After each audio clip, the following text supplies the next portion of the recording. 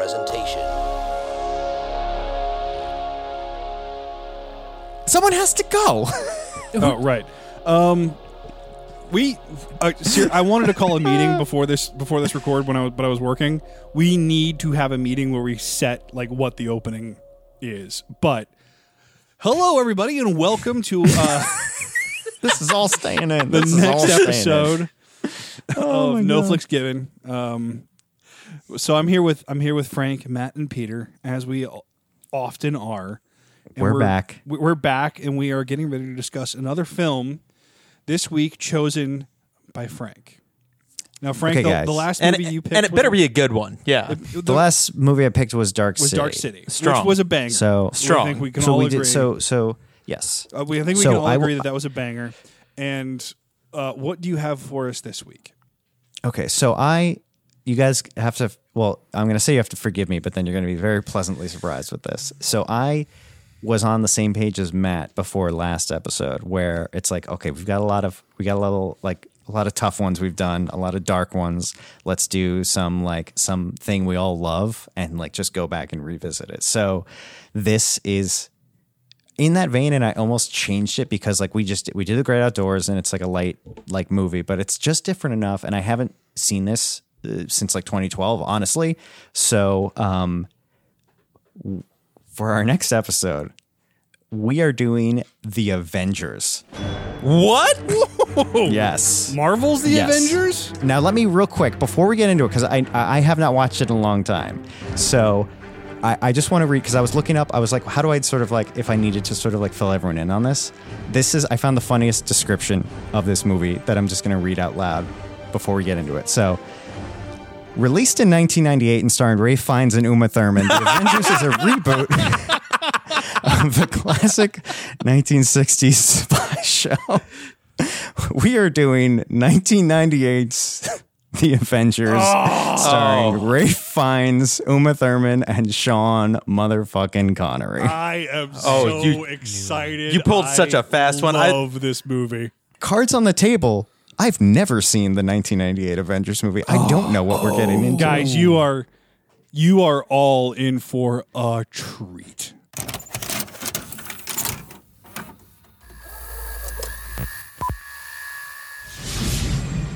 Now is the winter of your discontent. The weather is no longer in God's hands, but in mine. Hundreds of millions will die. They'll drown, burn, freeze.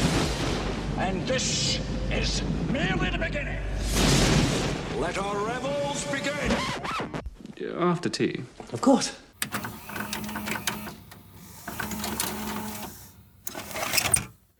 All right. We're back. And we watched The Avengers from 1998. And how we feeling? Frank, Yes? I have a question to ask of you. And of course, this goes nowhere. Yes. Frank, Yes? how British am I? The sun never sets on you, sir. Now, establishing that I am British, if we run the gamut from H to Z, you see, I didn't say A to Z. On which end of the pimpernel do I fall? So I have to confess something real quick, because Peter and I had a sidebar, because we had never seen the movie. So we talked a little before this, and we have like a very, already between even just him and I have a very different takes on this movie. I'm going to spoil it for you. Peter did not like this movie. Did not care for this movie. which is crazy to me because I fucking hate it. That's right. I hate this so much. I couldn't believe what I was watching. I was on my phone for almost the whole thing. I don't remember anything. So I will say I'm going to do a thing that Yeah. Do happens your sometimes on this podcast. I kind of love Avengers, guys. Oh, stop it.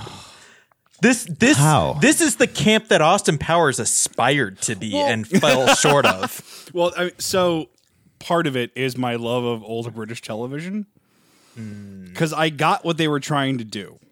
Also, while I got it. while I was watching it, I read the /film interview with the director of this film, Oh, wow. and boy howdy is he an angry Canadian.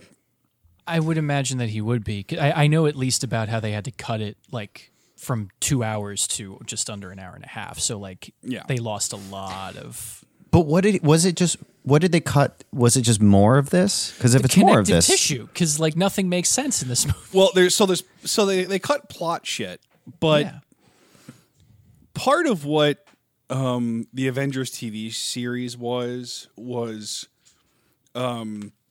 for the 1960s what the the late 2000s was for Mad Men, right?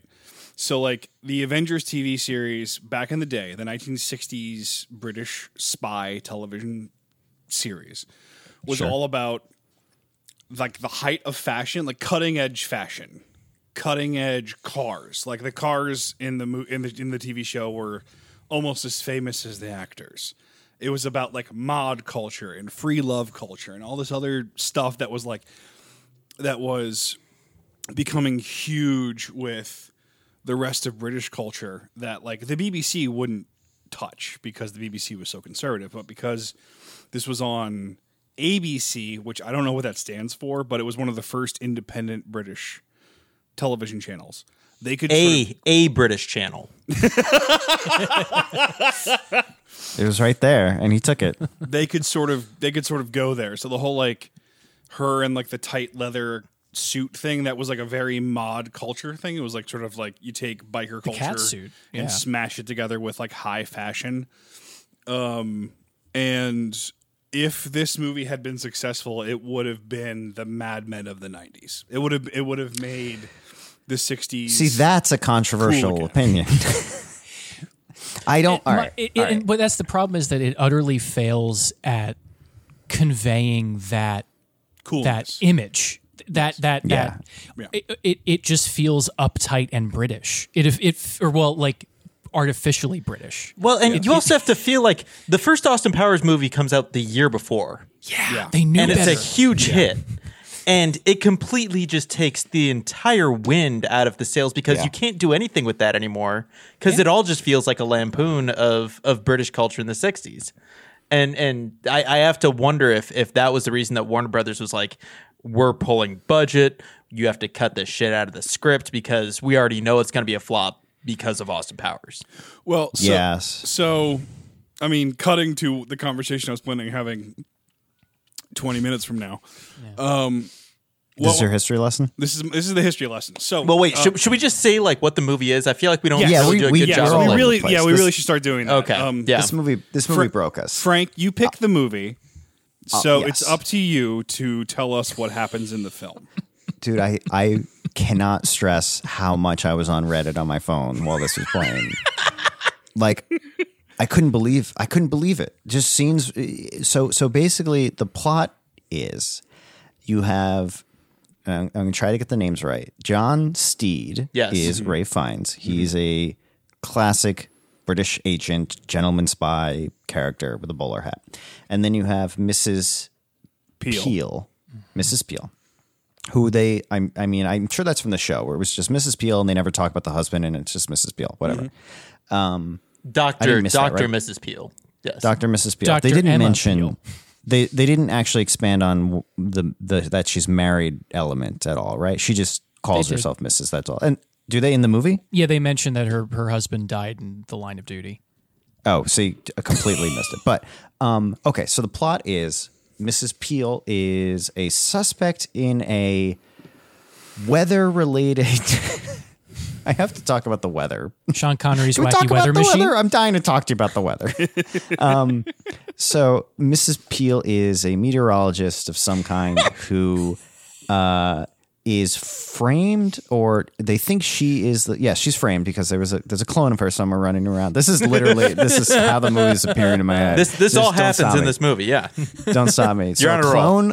A clone of Uma Thurman's character, Mrs. Peel, steals some meteorological super weapon thing that controls the weather. And Mrs. Peel, obviously, to clear her name, she has to team up with John Steed to find out who is really the person doing it. They suspect it's this other megalomaniac, weather-crazed psycho, and luckily, it just so happens to work out where he is the guy doing it. But who is it, Frank? And it's Sir Sean Connery. Yes. In a like a Teletubbies bear costume at one point.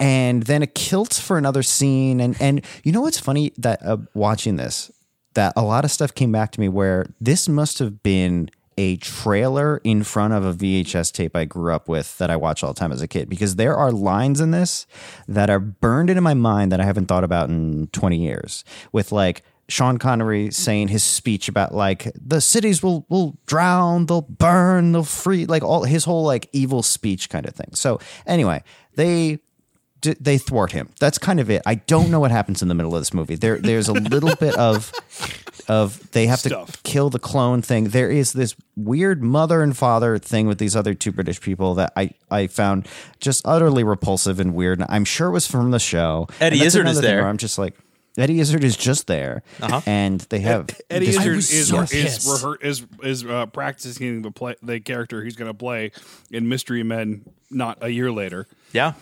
Except they actually give him some fucking lines in Mystery Men. True. Apart from oh fuck, the one PG-13 fuck that was allowed. Which I'm pretty positive isn't even him doing It's the not him. ADR That's line. not Yeah. him. No. So, but the gimmick of it is, it's obviously for anyone who is now Googling AARP.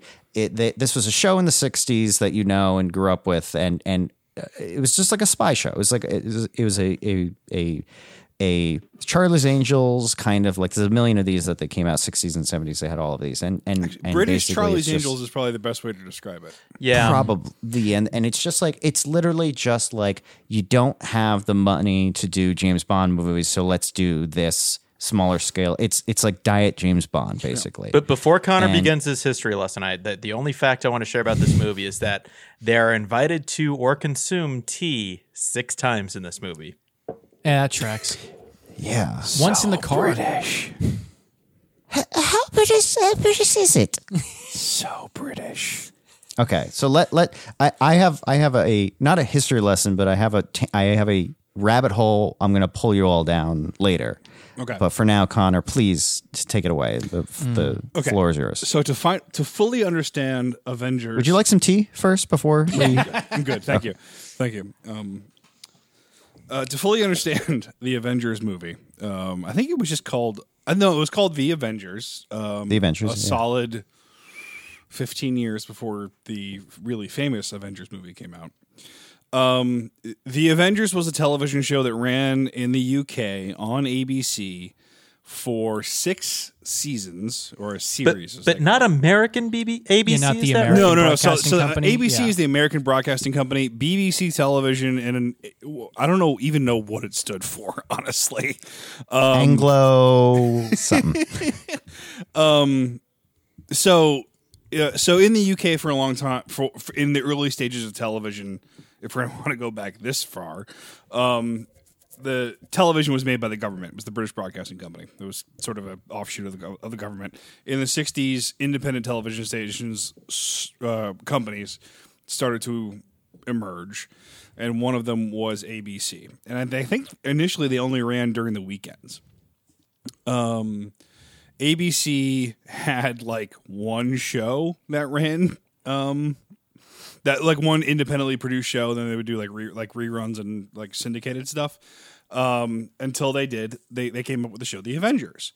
The Avengers was sort of made at the height of Bond mania. So it was a British spy Mission Impossible solve problems thing, and it was originally about the female lead, whose name was actually Kathy Gale. Before Mrs. Peel showed up, there was another hot British lady that was sort of the main character of the Avengers TV show, played by Diana Rigg of On Her Majesty's Secret Service fame, playing the character that James Bond marries in that movie. Or Lyanna Tyrell from Game of Thrones. Yes. And then Kathy. Sorry, I got some stuff confused. Kathy Gale was played by Honor Blackman, who went on to play Pussy Galore There we go. Goldfinger. She was replaced by Diana Rigg, who played Emma Peel, and then as time went on, they swapped her out, I think in the last couple of seasons, with somebody else. So this show winds up being super famous, and like I was saying a little bit ago, it was sort of like where hot culture went to go happen. So like the clothes that Diana Rigg wore in each episode was the height of fashion at the moment, would set trends for months and weeks in any other direction. The cars that they drove would be like the hot cars that would be purchased. And then John Steed went from being like a trench coat wearing private detective type to wearing essentially the business uniform of Britain at the time. Like the bowler hat, the umbrella, the 3-piece suit. That's just what guys that went to work in London at the time wore. It has become sort of an anachronism, but so when you think Avengers, when the show ran in the 60s, you think height of culture, as cool as stuff got in the 60s in the UK. Cut to in the 1990s, there was this director named Jeremiah Chechik, I believe is his name. Is how you pronounce his last name? Yeah, he's a Canadian commercial director who first gets attention because he directs I believe it was a Miller Lite commercial. He directs a beer commercial that I'm terrible with names. Director of The Shining, help. Kubrick. Yeah, that Stanley Kubrick thinks is like the height of cinema for a second. He's discovered by Stanley Kubrick, is brought into Hollywood and directs a movie we talked a lot about last week, Christmas Vacation. Yeah, I saw that. Christmas Vacation makes a shitload of money. He gets not quite the Hollywood blank check, but is sort of like being courted by various people in Hollywood, and a producer by the name of Jerry Weintraub is trying to do an Avengers spinoff. Now, remember, in the 90s, we're in a period where remaking old television shows as feature films is a recipe for money and success. So we have like the Brady Bunch, you have the Beverly Hillbillies, you have Get Smart, although I guess that's like early 2000s. That's a little later, but Yeah. yeah, same Real idea. quick before we go too far, that's the rabbit hole we're going down later. So just put a pin in that and continue on. Cool. So I'm going to skip some of that. So Jeremiah Chechik and Jerry Weintraub come up with this concept of basically bringing the Avengers into the late 20th century. They want to make this basically surreal comedy that references this old TV show where that's the height of glamour. That's like talks about how cool things can possibly be. Apparently, when Jeremiah Chechik read the script, it was the teddy bear scene that made him want to direct the movie. Which, not gonna lie, watching it again, I get it. I love the teddy bear shit. They shoot the movie based on the script that they wrote. 2 hours of movie that is, again, surreal, more surreal and funny. It's sort of like if Austin Powers was smart or intellectual. Intellectual Austin Powers is kind of what they make. Okay. What the studio really wants is an action movie. Just a straight up action flick. So as they're going through the editing process, they start interfering more and more and more with the creative process and cut it down to be a bog standard hour-and-a-half long comedy out of this like weird British art film. And that's how we get what we have today. Is that 2-hour version available? No, actually, in the interview, so I got a lot of this information from a Slash Film interview with Jeremiah Chechik from 2016, and he was saying that the footage is still available, and if he was allowed to, he would like make a director's cut tomorrow, but it's nowhere to be found. So my main problem with this was just like, there's no angle to look at it through that isn't part of the absurdity of it. everyone is in on the joke, and except for the audience. Yeah. Except for the audience. And I really just and there's nothing to ground you in it. And there are movies that are crazier than this that work, but this is like every character is so over the top and out of it, and also characters just, and probably this could be due to the editing down, but like none of them really feel like they have any sort of main character energy to like they're not going through anything. You would think Mrs. Peel would be the main character because she is the fish out of water person, but then she's like super competent. I get you want to get them, the two of them being the duo together, but like she's not learning anything about anything. No, I can't even remember. Like they just randomly decide scenes for like who's going to get the one up on the other with no context for any character. They also have this weird Britishness to it where it's like there is very little emotion going on. Like Ralph Fiennes has the same exact expression on his face throughout this entire movie, and he is a very good actor. Yeah. So that is clearly a choice. Yeah. Same thing with Uma Thurman. They have this disaffected like British stiff upper lip thing going on the entire movie, and it is they look like robots. They look like straight up robots. So the way it comes up with a combination of the dialogue and the delivery for most of it, especially like the when I was thinking of it as the opening, the sequence where they're driving together and just saying words at each other, I was sitting there going, I feel like I'm playing Skyrim, and these are two NPCs that are just having a conversation that means nothing. Like behind me, and it's just happening and has little to nothing to do with what I'm focused on. Which I think in the original incarnation of the movie, that was the joke. Like the stiff upper lip Britishness of it all was what was funny about it. But that gets lost. Yeah. It's like watching the 1966 Batman TV series without understanding that it's a comedy. Yeah.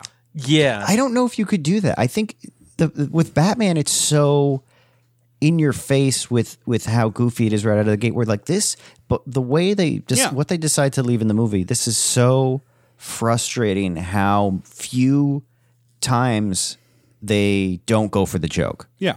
And there's just something where it's like, okay, that's silly, I guess, but like, is this supposed to be a funny moment like Austin Powers, or is this supposed to be part of the real plot? Like, what am I supposed to, there's no distinction between like what I'm laughing at and what's a spoof and what is like structurally there for the plot. Yeah. It's also very dry British humor. It is. Yeah. I was gonna say even with the '60s Batman, to the kids it was serious as a heart attack, and there were jokes in there for the adults, but in this I see neither. Yeah.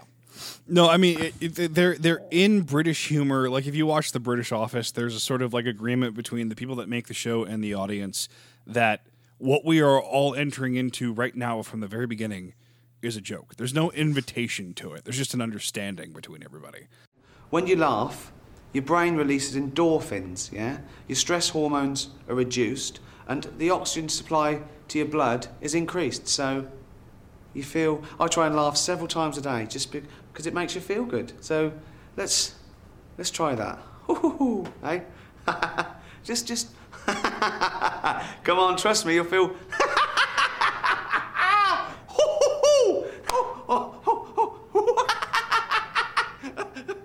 Is that just the trick that British people keep playing on each other, where they're just like, this is comedy, right? We're all enjoying this, right? The thing is, in like, especially like high class British culture, you don't really get to talk about your feelings. It's all understated. Americans are much better at saying like, this is what I'm feeling right now in this moment.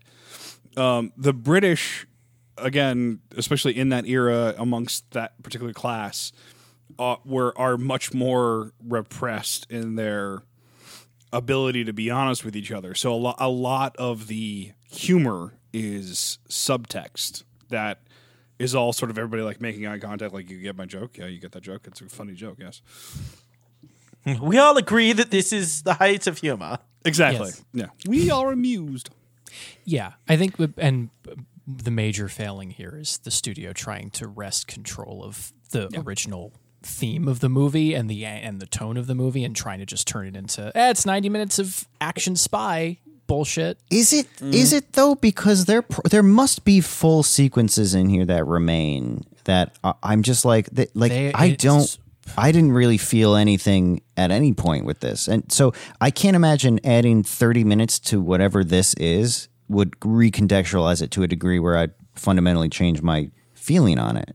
I feel like that might be, honestly, there's, to me, just viewing this, that could be the studio saw it. They got what he was trying to do, wasn't working, and was like, let's cut our losses, cut it down, be an action movie. Like, let's try to get a few more screenings in. And in his eyes, yes, they butchered a movie that would have worked, but like, maybe it wouldn't have worked. Like, I don't know if this would have landed, because this is, I did not laugh. Well, I mean, that's the tragedy of it, is that we won't get to see to compare it. Yeah. And honestly, I think it's a total possibility that the movie that they wanted to make was not very good at all. Yeah. You know, I mean, like part of the humor of the movie is understanding that Sean Connery, the ultimate James Bond, is playing a James Bond villain. Yeah. Yeah. Like, you have to be able to enjoy the movie at that, like, meta level. Yeah. That's so that's not remotely funny to me that he's just in it, because he's not playing like a trope, like he's not playing against type necessarily. He's just being Sean Connery as the bad guy. Ah, yes, the monsoons. You can get 10 inches overnight. All right, can we talk about the weather? Can we please talk about the weather? Because if you put a gun to my head and you said, based on what you watched, describe the plot of the 60s Avengers show, I would have to include every plot was weather related, because they could not shut up about the weather. Is Mrs. Peel a meteorologist in the show, and it's always connected to that? She's just like she's just a spy. Yeah. Okay. She's just another spy. So like, what are we doing with the weather? Why did they throw that in there? It makes it feel so foundational. The joke is, Frank, that the only thing British people talk about is the weather. And that the thing that will save them all is an umbrella. Right. Mm-hmm. I guarantee you that's what the joke is. John Steed always has an umbrella. The major villain is a guy that can fuck with the weather. Yeah. It's so not funny. The amount of shoveling you need to do to find that level to the joke, you're too exhausted to laugh. Like, there's nothing. No, see, as a guy that watched the old Wallace and Gromit claymation movies back when I was a kid, and who my grandmother loved what I called British geriatric comedy, which is like One Foot in the Grave and Faulty Towers and There was was it Keeping Up Appearances? And Are You Being Served? Yeah, I was just steeped. Just steeped enough in. In that kind of, Peter's taking off his headphones and he's leaving the room. Going straight past the altar, heading down the ramp. Real quick, I just want to make sure that I'm clear with this. Every single piece of British pop culture you've been mentioning, I love. Like, this is not a disconnect with me and British comedy at all. I'm a huge fan of all of that stuff. Love the British Office, and I feel like I have to make that clear. Where it's like, I get the British humor thing. I am not the problem. It's them. This is not British humor. Children who are I'm wrong. totally. I know the thing that as often happens in our show, Frank. I'm totally on board that we had very different experiences of this film. It is totally like a lens that we are looking at the movie through. Thing. I know. I'm disappointed because like, this should be something I can get on board with, where it's just like, this is easy. It's colorful. Like, it's fast. Like, let's go with it. But like, man, especially when Matt, you're talking about that car scene of them. Like, I was sitting there and I'm like, if Family Guy had a cutaway joke where it was like, and now let's cut to an episode of the Avengers, and it's just that scene, it would just play out exactly like that. It feels like it's its own satire without being in on that version of the joke, because yes, it's funny that the banter is so over the top, but like, that's all they got, and they're doing it for 90 minutes. So Matt, what did you think? I feel like we haven't heard enough from you yet. I did not know that was what they were going for based off of what Connor was talking about. So you had seen it though, right? I had seen it. So my parents rented this as a kid, and I saw this when it came out. So I remember, like, I had forgotten about the teddy bears until I saw them again. I was like, oh, Christ, I forgot this movie. But, like, I remember Sean Connery being the bad guy. We predominantly rented it because my mom will always watch a movie that has Sean Connery in it. Fair. So that was probably the impetus for it. And I don't remember, like, I remember we watched it, and I don't, like it was like we watched it. I remember like the bits and pieces of it, and I understood at least because my dad, I think at some point had seen some of the 60s show, so like he was able to explain some of the basic concepts of it. But other than that, that was my experience with the Avengers up until watching it today. And then I was just it now I understand what they were going for, but it just it was hard for me to keep my attention on it. Right? So personal story of Connor. This movie was released in the middle of August of 1998, which is where they dump movies that they have to release contractually, basically. Yeah. I saw this movie alone. When in 98 I was 12. No, I was about to be 12 in August of 98. So I was 11. I saw this movie alone in a theater with two. If this story ends with you saying, and that's how I fell in love with movies, I'm going to lose my fucking mind. Well, this won't come So as you're alone in the theater, yeah. This won't come as a huge surprise to you guys who know me. I was a bit of a loner as a kid. And sometimes I would just go do shit by myself. So my mom dropped me off at a movie theater, and I was me alone in a movie theater with like two adult men who I remember as the lights went down, one of them said, "Please don't suck," which I am assuming is them talking about the movie. Connor, did you accidentally like infiltrate like a gay sex ring as an 11-year-old? I certainly hope not. I mean, were the two men sitting next to each other? The fact that I didn't remember like 90% of this movie was not comforting to me. The one thing I did remember was the teddy bear on the glass elevator that points at them, like, yeah, which I laughed at then and I laugh at now. And I remember at the time being like, "This is bad. This is a bad movie. This is not a good movie. The people that made this movie didn't do a good job." Yeah. But I also liked everything back then. So, yeah, Frank, you look like you're processing something. Well, I remember the trailer. Like I said, I was however old I was 10 when this came out, and I remember being like, "That looks so cool. This looks so cool." There's like explosions and stuff, and this was at the tail end of the 90s. They got really good at like big trailers to me, and like the sort of like, I mean, we've covered a bunch of Deep Rising or like The Matrix or Blade or any of the stuff. They just like look. This was also the era like Bond was back. Yeah, this was the same year that Lost in Space came out, I think. There was a lot of like cool shit in the air that would have indicated that this movie would have been good or at least entertaining. Yeah, there was a lot of. And 60s yes, I am suggesting revival. that Lost in Space is a good movie. Oh, it's a fun movie. I last time it's one of those ones where you have a couple of those movies where you're like, okay, the last time I saw this, I liked it, but I know if I go back, it's going to ruin it.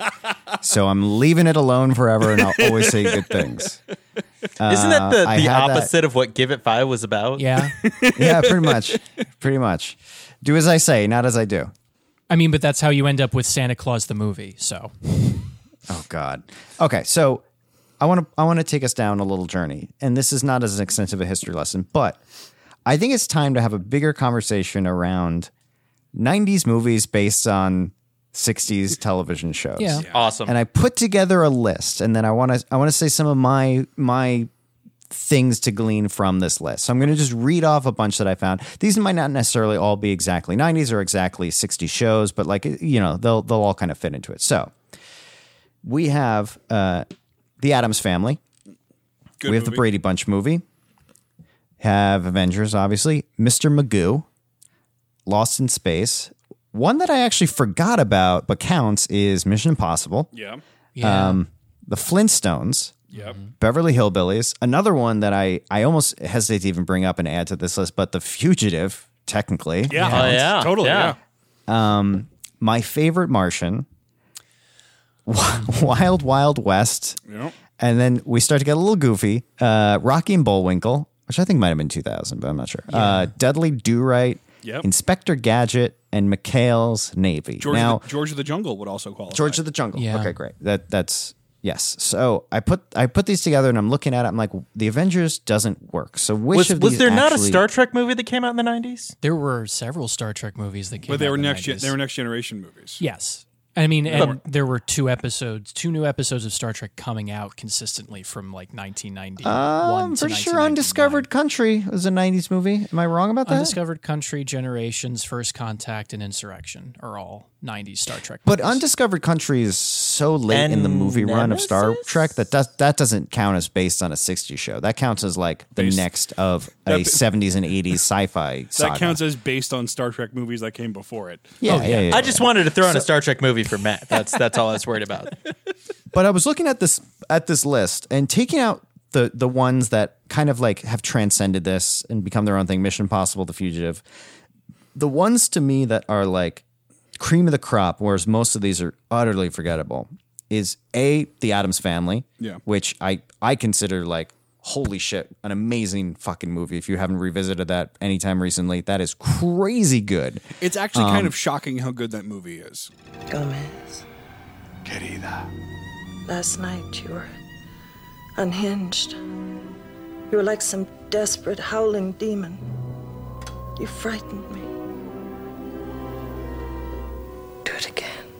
It's so insane how good that movie is. And then the other one that stood out to me that I couldn't get away from. What are you going to say, Matt? No, now that I was just thinking, because for some reason I made a connection in my brain. Would Casper also fall under this purview? Because Casper Absolutely. is...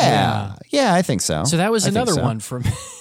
Well, I was Yeah. gonna say you could blame this all on the 1989 Batman for kicking off this trend. I was holding that back, Peter. Thank you. A little bit. This specific trend, I think, is more Addams Family. I Sure. think Addams Family was like 1990 and was a huge, crazy hit at the time. And I think this is a little bit more of that. I mean, Batman I guess my question specifically- is: does the Addams Family movie get made if Batman is a flop? Oh, maybe not. But I think I don't know. They came out like a year apart, so they might have already been in production. But anyway, to me, the other one that jumped out that I couldn't get away from thinking about the Avengers is the Brady Bunch movie. Yeah. I was And thinking about that as if well. you haven't gone back and watched the Brady Bunch movie, they do something in that movie that I don't think any other ones on this list really do, which is the joke of it is like, if you take the exact Brady Bunch show, the exact family, exactly as they are, and put them in 90s culture where everyone else thinks they're insane. Basically, it's so far removed from their world that the Brady Bunch becomes the Addams Family because they're so insane. Yeah. And I'm looking at that, I'm like, why the fuck would you not do that with something like the Avengers or almost any of these? That's the recipe for success with this format is like you have to make fun of this somehow, instead of like the Avengers refuses to find humor in the show itself. They're rather like, no, we had it right in the 60s. Exactly. We're just going to do a 90s version of that rightness, which is not, it's dated. We're like it's a the 60s joke of if we were going to fix the flick, so to speak, the joke of Avengers should be that this gentleman spy and his like mod girlfriend are trying to be spies in the 20th century. But isn't that's the Austin Powers show? Which is and the that's plot the of the thing. event. Yeah. Which is the plot of Austin Powers. But But that's not far off from the fix of my movie, which is you have two characters that don't know each other in separate worlds. John Steed, Mrs. Peel are exactly how they are in this movie. They are so annoyingly Britishly suave, but everyone around them is in the 90s and thinks they're such losers and weird. And John Steed is like, he thinks he's cool and he does cool stuff, but no one can recognize it because he's so like cliche. Yeah. And then these two people find each other. The only other person in the world that also thinks like them, it's Gomez and Morticia literally bumping into each other. And suddenly you have like this perfect pairing. And the rest of the movie is like straight up like across the board 90s action movie. But you have the Avengers show thwarting the plot of a 90s action movie. It's like if you mash together Austin Powers and the Kingsman. Yeah, a little bit. Yeah. Also, but that's what you do with this. Another adaptation, The Saint, that came out around the same time. Oh shit! Is that the Val Kilmer? Val one? Kilmer Is plays a gentleman thief that was from like old time radio. Yeah. There was a TV series about it, but I'm gonna send this list out to the chat Wasn't- so you can all see it, and if anyone wants to sort of pull on these threads because there's a lot to talk about here. Oh, that sent horribly, but I think you get the gist. Yeah. Wasn't Roger Moore in one of the iterations of The Saint? I feel like he might have been. Yeah. He might have been on the like a TV series or yeah, that's or a Saint movie from the 70s because Yeah. the Saint is an old character. yeah. Lots of Bond keeps working his way into anything vaguely British. Sure. Yeah, I mean Bond never went away. He was a gravity well he's still a gravity well to this day. Yeah, I mean and that's kind of the trouble of trying to adapt the Avengers into a movie. It's like it was already a ripoff of James Bond, and then parodied by Austin Powers. So like you wind up being this middle ground that can't really entertain anybody unless you do it really well. Yeah, that's two strikes against you before the You're trailer out the comes gates, out. yeah. Nobody talks about it, but the event, Austin Powers demolished so many things and made like Austin Powers is the reason Daniel Craig was Bond. Yeah. The reason Casino Royale exists is that Austin Powers came out and they're like, oh my God, we cannot compete with this. That's why they went from doing, trying to recapture the glory of like the 60s Bond to just doing the Jason Bourne movies as Bond. Yeah. Yeah. Yeah. Because Austin Powers came out and they were like, well, fuck, that just killed. It's more of a that killed James Bond more than that barrage of rockets did. Well, the last James We're Bond not going to God, talk what a about. wet we're not blanket going of to an talk. ending I'm that still. was. it makes me a little sad because there has to be a reset at some point. Like we can't just keep getting grittier and grittier and grittier, even though we love Batman's the new doing it Batman. just fine. Oh, it's awesome. But like there is a part of me that wants like campy Batman again. Yeah. Like There's there is, I think, somewhere a happy medium. Because I mean, what we're talking about with Bond is very much a similar thing that happened with Star Trek when Galaxy Quest came out that just took the piss out of it all. And there was this weird overcorrection of Star Trek being like, oh, we have to get dark and gritty. And then J.J. Abrams almost hits it and fixes it with his first Star Trek movie and then pisses all of the goodwill away by going straight back into like, oh, The Dark Knight came out, so now we have to pivot again. Yeah. I mean, the only other franchise that is doing this in reverse is the Fast and the Furious, and they're going to make another 10 of them. Yeah. Because they just keep getting campier and like more over the top. Like I want to see James Bond go back to space.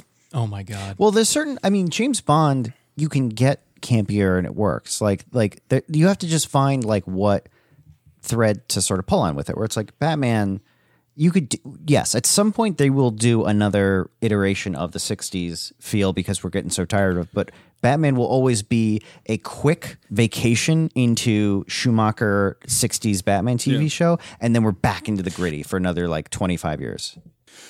Well, I mean, the way that they do it is with Lego Batman. Yeah.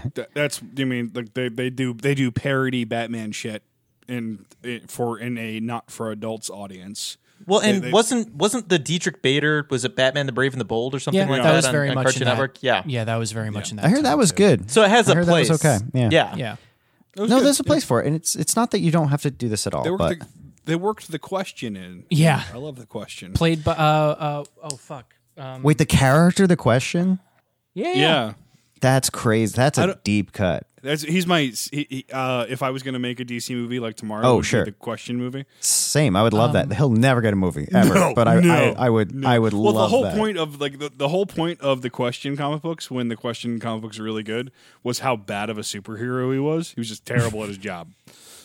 Jeffrey Combs, that was the name. Jeffrey I was- Combs. yeah. He was in the Justice League of America cartoon. I don't know if he was. I don't know if he played the Question. In Oh, okay. Well, anyway, but he did a great job as playing the Question. Oh yeah, But that's the place where you can Trek's work Jeffrey in Combs. like crazy villains like Condiment Man and shit like that. Yeah. Like, yeah. But I think with regard to the Avengers, I think there could have been and there may have been a sweet spot in tone and portrayal that they could have hit. And it feels like at this point, based off of the interview that Connor read, is that we will never know the truth of what it could have been. It's the same problem with Fan 4 Stick of like, we don't really know what the original movie was going to be. And we probably never will. So it's hard. Like I don't want to rest everything on, well, it might, the director's cut would have been better, but I have to imagine it would have been at least more cohesive than this was. It'll be more. It would probably be more interesting. It would be a more interesting mess. I'd put it that way. Where it's like I can't imagine there's many examples of a movie that was good and then a studio made it bad to that crazy degree. Where it's like, generally something about it wasn't working, or they found it wasn't going to be successful. It might have been a better version of the director's cut. Probably was better, but like. Generally, it wasn't working if the studio's really messing with it too much to that degree. There's probably some examples out there that there are a few Blade Runner. Yeah, I was example. gonna. Yeah. The Crow 2. But Blade Runner was still good when it came out. There's a better version of it. Have you seen as a director's cut? But yeah, the theatrical? Crow City of Angels is my sort of example of that. Because guess who got involved? The fucking Weinsteins. Yeah. They were just like, remake the first one. The first one did really good. Yeah. And the director of that really wanted to do something different and interesting with it. Yeah.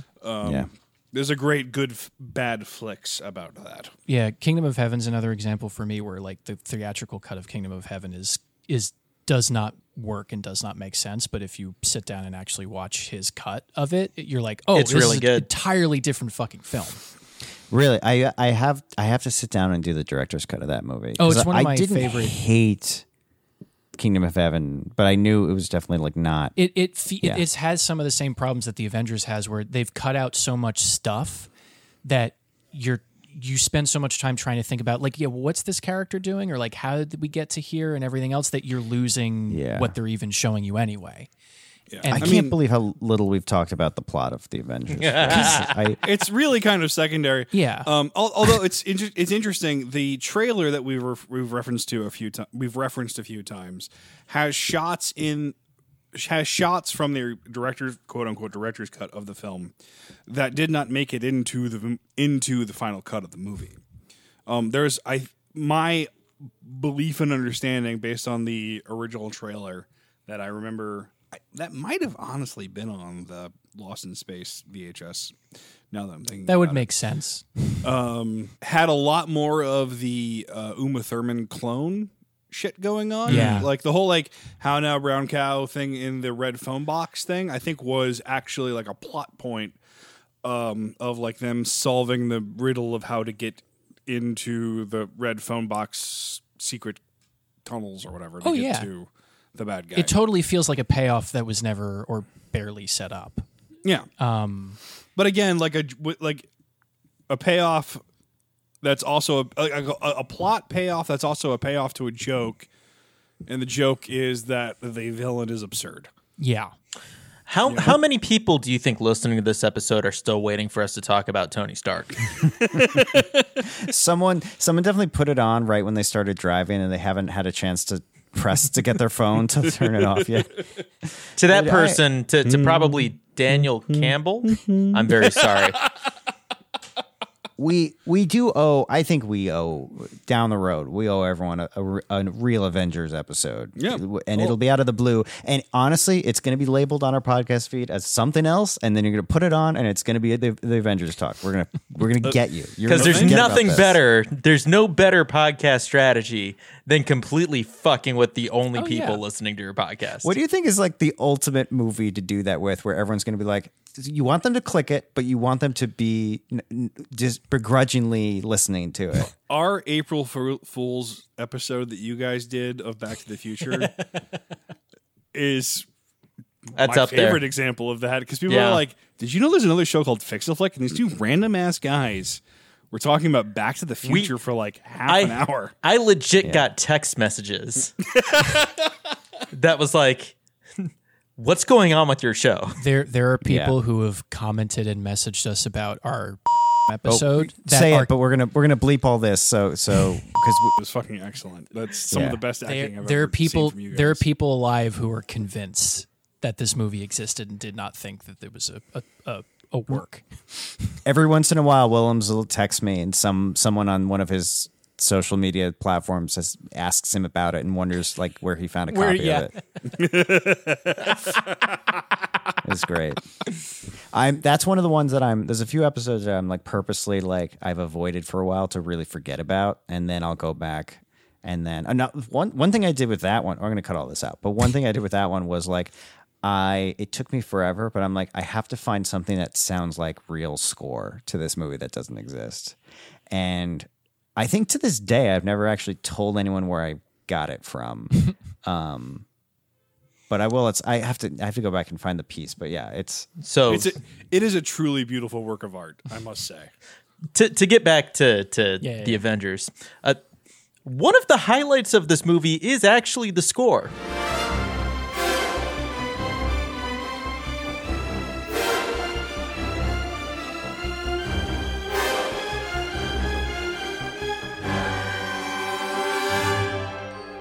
It's not good for this movie, but I bet listening to it on its own, it's a pretty good score. Yeah, it's a solid just Joel McNeely doing. There were multiple times where I was listening to the score and I was watching what was on screen and I was like, this does not match at all. But it sounds pretty good. Oh yeah. No, like that, and that was the thing I noticed watching is that for the most part, nobody's cheaping. Well, okay, there's one caveat is that the digital effects are, and I cannot stress this enough, Power Rangers the movie level. Correct. Yes. Yeah. When although I admired like for the wasp, the bee. Oh, when chase. Waspinator from Beast Wars shows up, yeah. Yes, those.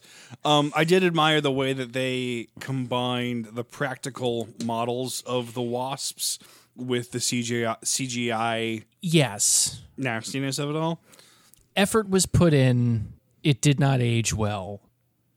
But again, I did not feel like they were cheaping out on anything necessarily. Yeah, there's a great moment where one of the wasps that's on fire is obviously thrown onto a puddle of gasoline so that the fire will grow and burn.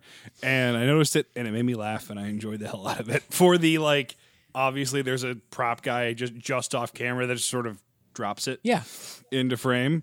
I love it when I'm watching a movie that is failing where I can see the filmmakers having a good time making it. And it felt like for the shooting portion of the process where they made the film, they had a good time. They still had hope. Well, like Ray Fiennes is having a good time with his character. Uma Thurman is like having fun pretending to be British. Sean Connery, who was sort of like a proto Bruce Willis in that like the latter bit of his career, like why are you even here if you don't want to be here? I don't like that about you. He needed to provide that Frank Langella from Cutthroat Island. Cutthroat Island, yeah. No, he's having. I love this. He's having a really good time. Although that scene where Uma Thurman is drugged, and he is obviously going to sexually assault her is not cool. No. Don't care for that. Nope. Makes it feel icky. And Don't care. honestly, makes a lot of the rest of James Bond feel icky as well. I mean, just have you it's gone got back that and weird watched- sort of reverse quality. yeah. You did an interview in which you said, it's not the worst thing to slap a woman now and then. As I remember, you said you don't do it with a clenched fist. It's better to do it with an open hand. Yeah, remember that? Yeah. Yeah. And I didn't love that. I haven't changed my opinion. You haven't? No. But I was trying to figure out for the life of me whether or not Sean Connery wanted to be there, because there are moments where it seems like he's leaning into the performance, and there are other moments where he doesn't have the energy that he needs to be the egomaniacal person that he's trying to play. Like when he's being kind of dead serious and cold and calculating, it works because it's just his shtick anyway. But he doesn't ever, like, except for his speech when he's done up in, Scotland the Brave. Like So Scottish. Jesus, yeah, He loves being that man loves being Scottish. That was probably what heightened his performance in that scene. Sean Connery kind of got out of the game before he got to like phone it in about everything. Like, I mean, the last movie he was in was League of Extraordinary Gentlemen. Yeah, which we will do on this show. I love that movie. Oh yeah, because I just rewatched it recently, and it will make a good episode. Excellent. Well, because the reason he did that was because he was offered the role of Morpheus in The Matrix. He didn't get it. Yeah, passed on it. Passed on Gandalf. Passed on Gandalf as well. He passed on a whole bunch of stuff that he didn't get. And wait, how do you pass on something you don't get? What do you mean? Like he read the script and didn't. He was offered understand. it. Sorry. I thought you meant he I didn't get it. I didn't get the part. No. Sorry. So he was the first choice for Gandalf. He was the first choice for Morpheus. He read both those scripts, didn't understand what was going on, and just passed. So because he was almost 80. Well, because he was older, and he's like a working class dude, and that's just not his jam. Which, fair enough. Yeah. But both those movies wound up being humongous. So here's a Screen Rant list of all of the roles that Sean Connery passed on. Gandalf from Lord of the Rings. John Hammond, Jurassic Park. Morpheus or the Architect in the Matrix franchise. Albus Dumbledore, Harry Potter. Rick Deckard, Blade Runner. Wow, that would have been a different movie. Wait, Simon Gruber in Die Hard with a Vengeance. I'm trying to picture how old Sean Connery was during Blade Runner time. He would have been 50. He would have been in his 30s, 20s. He would have been older than Harrison Ford. That is true. He was born in 1940s. He was born in the 20s. Sean Connery was born in 1930. Like his 50s. Yeah. Yeah, he would have been like Never Say Never Again Bond. Yeah. Oh yeah. He passed on God in Star Trek V. That would have been good. But you got to think Did he that's like $200 million worth of roles that he just passed up on. Humongous movies. So he took that lesson and he was offered League of Extraordinary Gentlemen and was like, I don't understand it, but I didn't understand the last 3 scripts, so fuck it, I'll take it. Yeah. What a pain! Like that must suck. And then he retired from acting. He was no longer in films after that. He was done. He's at the roulette table and he sees red while he's betting on black. And then he sees red again and he bets on black. And he's like, red again and bets on black. And he's like, okay, fine, I'll switch to black. And it comes up red. Like that is such a brutal. I mean, he had some good movies here and there in The Rock and there has to be something else in the 90s. Yeah, no, Sean Connery still had a substantial career. Yeah, no, he did fine. But yeah, but he was always playing like working class dudes, which is, what he should have been doing. Even when he was in a fantastical setting, he was always playing like not simple, but just like commoner working class dude. Even when he was playing King Arthur, he was commoner working class King Arthur. Yeah. With the exception of this movie where he is playing a Bond. The thing is not only is he playing a Bond villain, but he's playing the enemy of the Scottish. He's playing British nobility. Yeah. And he is saying in his acting, I hate these people. They are evil. And he's also getting to play a villain, which I don't think he did very much. Yeah. No, and he if at all, in a stronger script, he'd be a good villain, I think. Yeah. He's playing has to be something. I mean, you're right, Peter. He is Frank Langellaing the hell out of this role. Well, I would like to see more Frank Langella. Yeah, I don't know if he gets there. I don't think he's having that much fun. I think he should be having more fun. Yeah. No, he's clearly not having a good time when he's doing the sword fighting, which is why the sword fighting scenes suck. Oh, I'm not even sure he's having a good time when he's in the teddy bear suit. Yeah, he's having a good time in the teddy bear suit, and he's having a great time in the kilt. Yeah, that. But that's so then this is what's like. You're specifically trying to say something by having Sean Connery be the villain, but the role, like who the villain is, has no.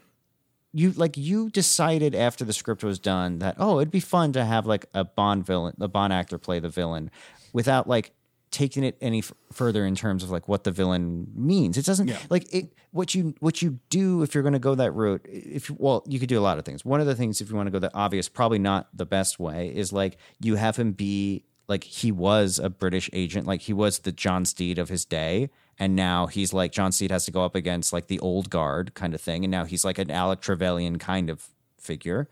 or you have him play like full on megalomaniac. Instead, he never really gets megalomaniac-y to the degree that you'd want a Bond villain to play off. There is a moment in the greenhouse where he does that. Oh, all of that scene is Yeah. I have no memory of a greenhouse in this entire film. Where he's like, I made the weather thing myself. It was all me. And he's got Uma Thurman by the neck. Yeah. Which, again, I suspect that was Sean Connery's idea. Sounds like well, no, he needed to shut her that. up. He had something to say. Yeah. Yep. That was fine. I had no problem with that. But Yeah. Monster. You're a monster. He's a monster. We're all monsters. But I think that's a perfect example of he's given the material to work with, but doesn't quite get there. Yeah. Well, and also, who knows what they cut? Oh yeah, around. no, I know, and that's that. It goes back to the original. That's the frustrating thing with this movie is we don't. You're watching the movie that they released, not the movie that they were trying to make. Yeah. And it's hard to judge anybody's performance, actor, director, anybody. Yeah. When a movie is as compromised as it is, as this movie is. Yeah. Because again, it could have sucked. The director's cut of this movie could be just as bad as the movie that we got, but we'll never know. there's no version where it wouldn't have been more interesting to watch, though. I'm sure it would have been less studio right across the bow plane about it. It would have been that would have been a more interesting train wreck if it was bad. It would have been more nuts. It would have been have you ever seen Phantom of the Paradise? No. Oh, we need to do Phantom of the Paradise. It's one of Brian De Palma's first films, and it's just... I think I know. Is it the Phantom of the Opera thing that is... Yeah. I know what you're talking about. I've just not seen it. Yeah. And it's just pure it of a movie. It makes no fucking... What it's a mess. the fuck am I looking at? Yep. Mm-hmm. I've and you know who that is behind that mask? Oh, God, it looks like something the Power Rangers would fight. Yeah. The guy behind that mask is the guy that writes all the music for the Muppets. Good Lord. Yeah. No. That's the villain of the movie. The guy behind the mask. Sorry. The guy behind the mask was one of Brian De Palma's guys. Actually, we should bring back Gabe for that episode. This looks awesome. Yeah, we should Creepy watch Bill. this. It's a great movie that makes that is a total mess.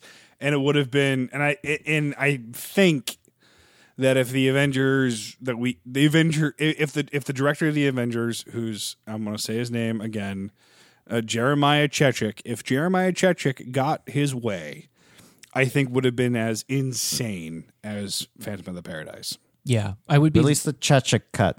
There you go. Yeah. Give Chechik the negatives.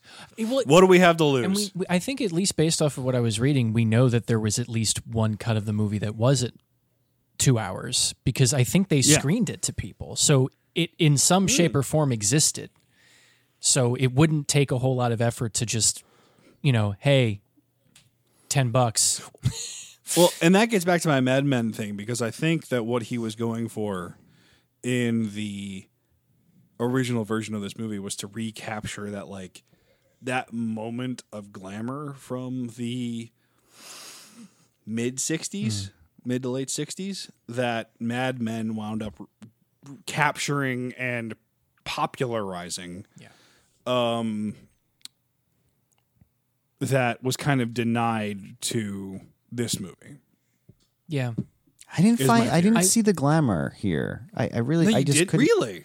I really didn't see the glamour. 'Cause I didn't think they photographed it glamorously. There's also there is that, but Uma Thurman is in a different outfit is in a different era of the 60s in every shot. There's some stuff where she's all dressed up like mod style. She's got that glamorous long leather trench coat in one scene. There's one scene where she's dressed up like Jackie O. Yeah. So that's actually a good question. Was this supposed to take place in the 60s? I wanted to bring this up because someone mentioned that it was taking place in the 90s. It takes place in whatever time Archer takes place in, where you have all the convenience of modern technology. But I don't think it's I don't think they were trying to set it specifically in the 90s. It was just it's London, and then that's it, and use the aesthetics of the 60s show that they wanted to use, because there isn't a whole lot else that would say, oh, now we're in the modern day. I think it's supposed to be out of time, so it doesn't. date itself any more than it does by virtue of being a 60s property. And it was the last moment that you could get away with that because it was right before you had the internet be a major component of everyday life. Yeah. Very much so. Can we touch on the mother and father of it all? Like, we haven't talked about that. And I'm assuming in the show, if I had to guess, mother was the character, but I would imagine it was more like a voice like Charlie and Charlie's Angels kind of deal. I don't know how much it was mother a was like the M of the show, and mother was also in a wheelchair. Yep. Okay. There was no father, and though. also would like do a thing where like some like appear in a scene where somebody in a wheelchair could just not be like up a bunch of stairs, like on top of like the Old Bailey or whatever, and that was part of the joke. Mm-hmm. That's kind of funny. There was no father character. Father was not there. No, that was invented for that. It just felt okay. It's fine, whatever. But it was like that kind of thing where it was like, so macaroons look delicious. I don't know if you guys have had a macaroon before. They're great. Not those massive ones that they had in the movie. No, I've had like the didn't little look French ones. Well, so there's like the French macaroon, which is like there's like macarons it's and like macaroons. 2 cookies. Yeah. There's macaroons and there's macarons, and then there's like the American version of it, which is like a pile of coconut dipped in baked and then dipped in chocolate. there's nothing to put my feet on to be like. I needed I needed, and this is like bottom of the barrel. All I needed was like John, like one of them has an intern that just gets hired, and it's like straight up a 90s American kid that it just is not getting, but is trying to like, it doesn't want to like get fired. You want so the it's trying exposition to, like, character? just like the character that not shows up so necessarily everything can exposition. be explained to them? I just need someone to acknowledge the absurdity a little bit in the sense of it, because because this whole world is in on the joke, in which case it's like nothing's funny, because like it's just it's like a silly world that everyone is playing it straight, and therefore like, is it supposed to be funny, or am I supposed to believe this world? I need someone to find this absurd in the movie. Ray Fiennes should literally be winking at the camera every other scene. Yeah. He almost does. Anytime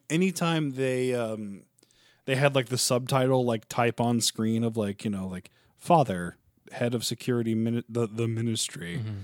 I definitely heard the Austin Powers dun dun dun dun dun dun. Yeah. Dun, dun, dun.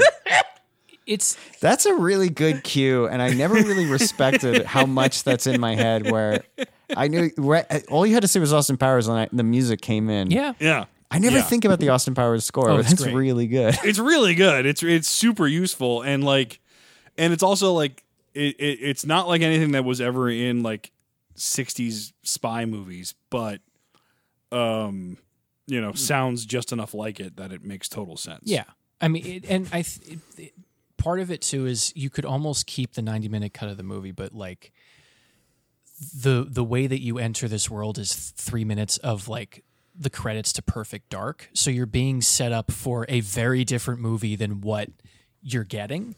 Like if it had been a more hokey, tongue-in-cheek, psychedelic credit sequence, you'd be like, okay, this isn't going to be this more grounded, whatever, like type toned film. But because we get that like very late 90s 3 minutes of just like that, this is what's happening, you go into it thinking, okay, this is going to be a very modern take on it, and then it's not, and you already feel like you're caught flat-footed. I think the scene you're supposed to be like, oh, I get it now, is the John Steed introduction, where he just keeps getting attacked by people. And I'm watching it and I'm sitting there and I'm like, okay, I get what they're doing. This should be funny. This is like, but it landed like any not well-known Leslie Nielsen comedy. You know, the ones like the Spy Hard, or like all those ones where it's like, man, this is not really working at all. But the problem with that scene is that they shot it on the street of a like sleepy British village, and they should have shot it in London. Oh yeah. As it is, it feels like Hot Fuzz, where it's like the whole thing, like the whole joke is that like the elderly British lady has a submachine gun in her pram, and if they had the old 1980s 90s Sherlock Holmes TV series had an opening that was exactly this, where he went along the street and he got accosted by some ruffians and he fought them off, and then the opening credits started, and he did the same thing with the umbrella, using it as like a thing to lift him up, but instead he kicked one of his assailants in the face, and they had like blood all over their face. Yeah. So it was like kind of gritty. Yeah, and I think that was just like a budget thing. Yeah. You know. What is it with the English and umbrellas? I know it rains there a lot. Yeah, I just between this and that and Kingsman. If you guys are looking for a birthday present for me, an umbrella with a sword in it is a good gift. Just I saying. cannot wait to get to the age where it's appropriate for me to have a cane with a sword in it. What's the youngest you can be where that's I mean, cool? I if you're was like going to say I know a guy who has one who's younger than I am, but he's not cool. See, see that I had to walk that's around with a some- cane for about a year because of a leg accident, and the number of people that asked me like if I was going to get the sword with the cane in it, and I thought about it for about half a second. Yeah. And then I just pictured myself in a fedora and a trench coat, and I said, "No." Yeah, that's exactly That's the where my thing. head It's- goes. it- You that's cannot you might as well have an umbrella with the samurai sword handle on it, like one of those Exactly. guys. You're just like, fuck off.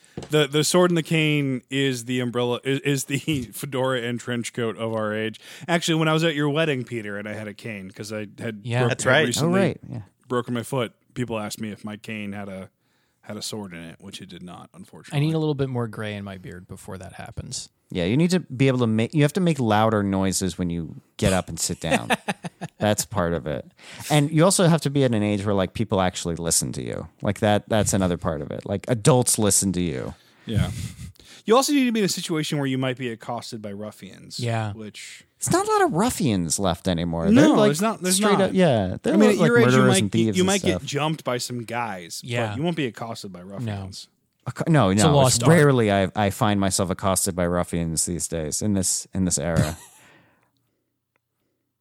I did not enjoy this.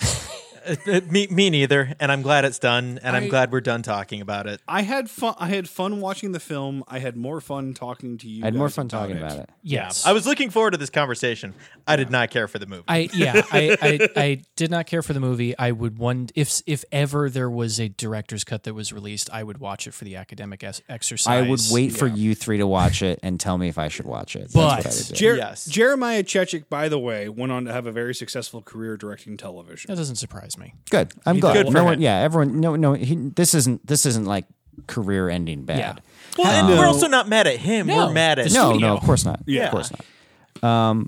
With the list of 90s movies based on TV shows from the 60s that I put there, I'm curious which ones stand out to you guys that you found yourself enjoying, because we've all seen most of these. I think. Well, Mission Impossible is. I'm not counting. Yeah, it's the that's- outlier, like because that turned into a franchise that And The worked Fugitive. out. And it was I think directed the- by Brian De Palma. the Fugitive is its own kind of like supernova, because it's like a really excellent film that Yeah. spawned a sequel that didn't have Harrison Yep. Ford in it. U.S. Marshals. Yeah, which is a good movie as well. I am a Lost in Space apologist. Oh yeah.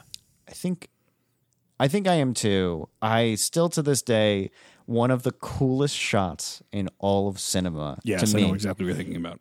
is when fucking Joey from Friends like has that Yep. armored head thing come up. But it's not just that the armored head thing is cool, because it's an amazing design, but the framing of it.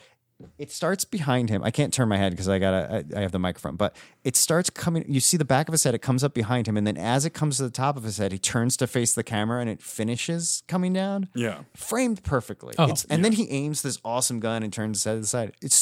It's way better than that movie. Oh, it is deserves. cool. But I did enjoy Lost in Space. I had that gun for a long time. I don't know where that is, but I miss it terribly. Yeah. I mean, from this list, yeah, that would probably be the outlier. I know that Wild Wild West did not age well, despite the fact that I probably enjoyed it as a child. I think I'd enjoy it a little bit now. It's goofy enough. Yeah. I don't know. That's worth a revisit. McHale's Navy's one I'm curious about. Matt, you haven't seen it, but I'd actually really like to make you see it. That's All right. Well, what was the up Periscope? I feel like is Down Periscope. No, but I so always because mix there the- is I mix those up too. I think there. I feel like that's the good version of that movie. Yeah, they're very similar. But McHale's Navy has a great Tim Curry villain performance, so you can't really put a price on that. Yeah. Sergeant Bilko, another one of those. Oh, is that based on a show? It is, apparently. Yeah.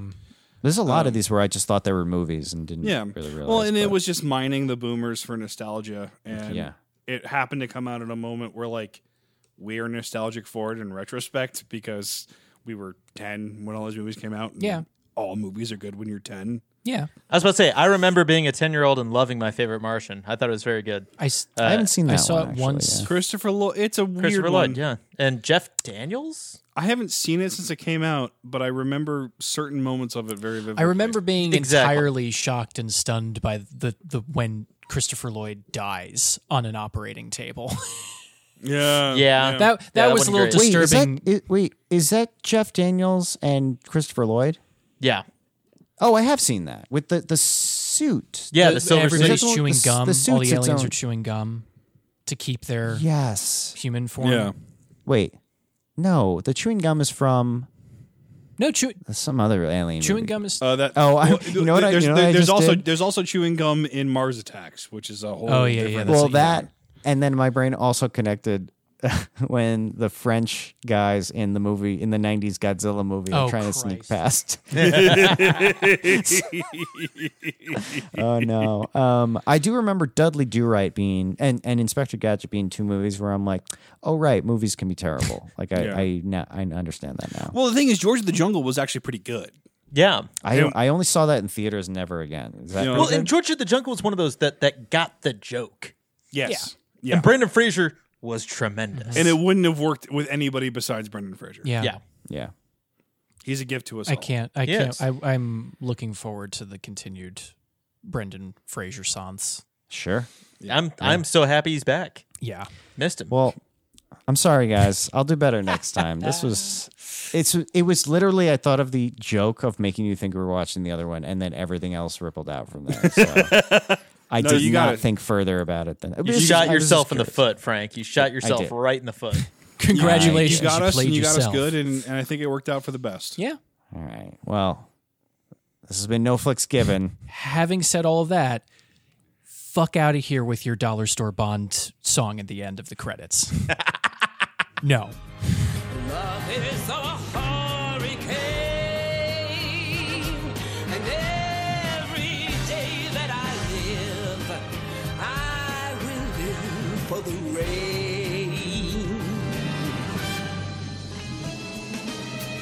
Electrify me. No.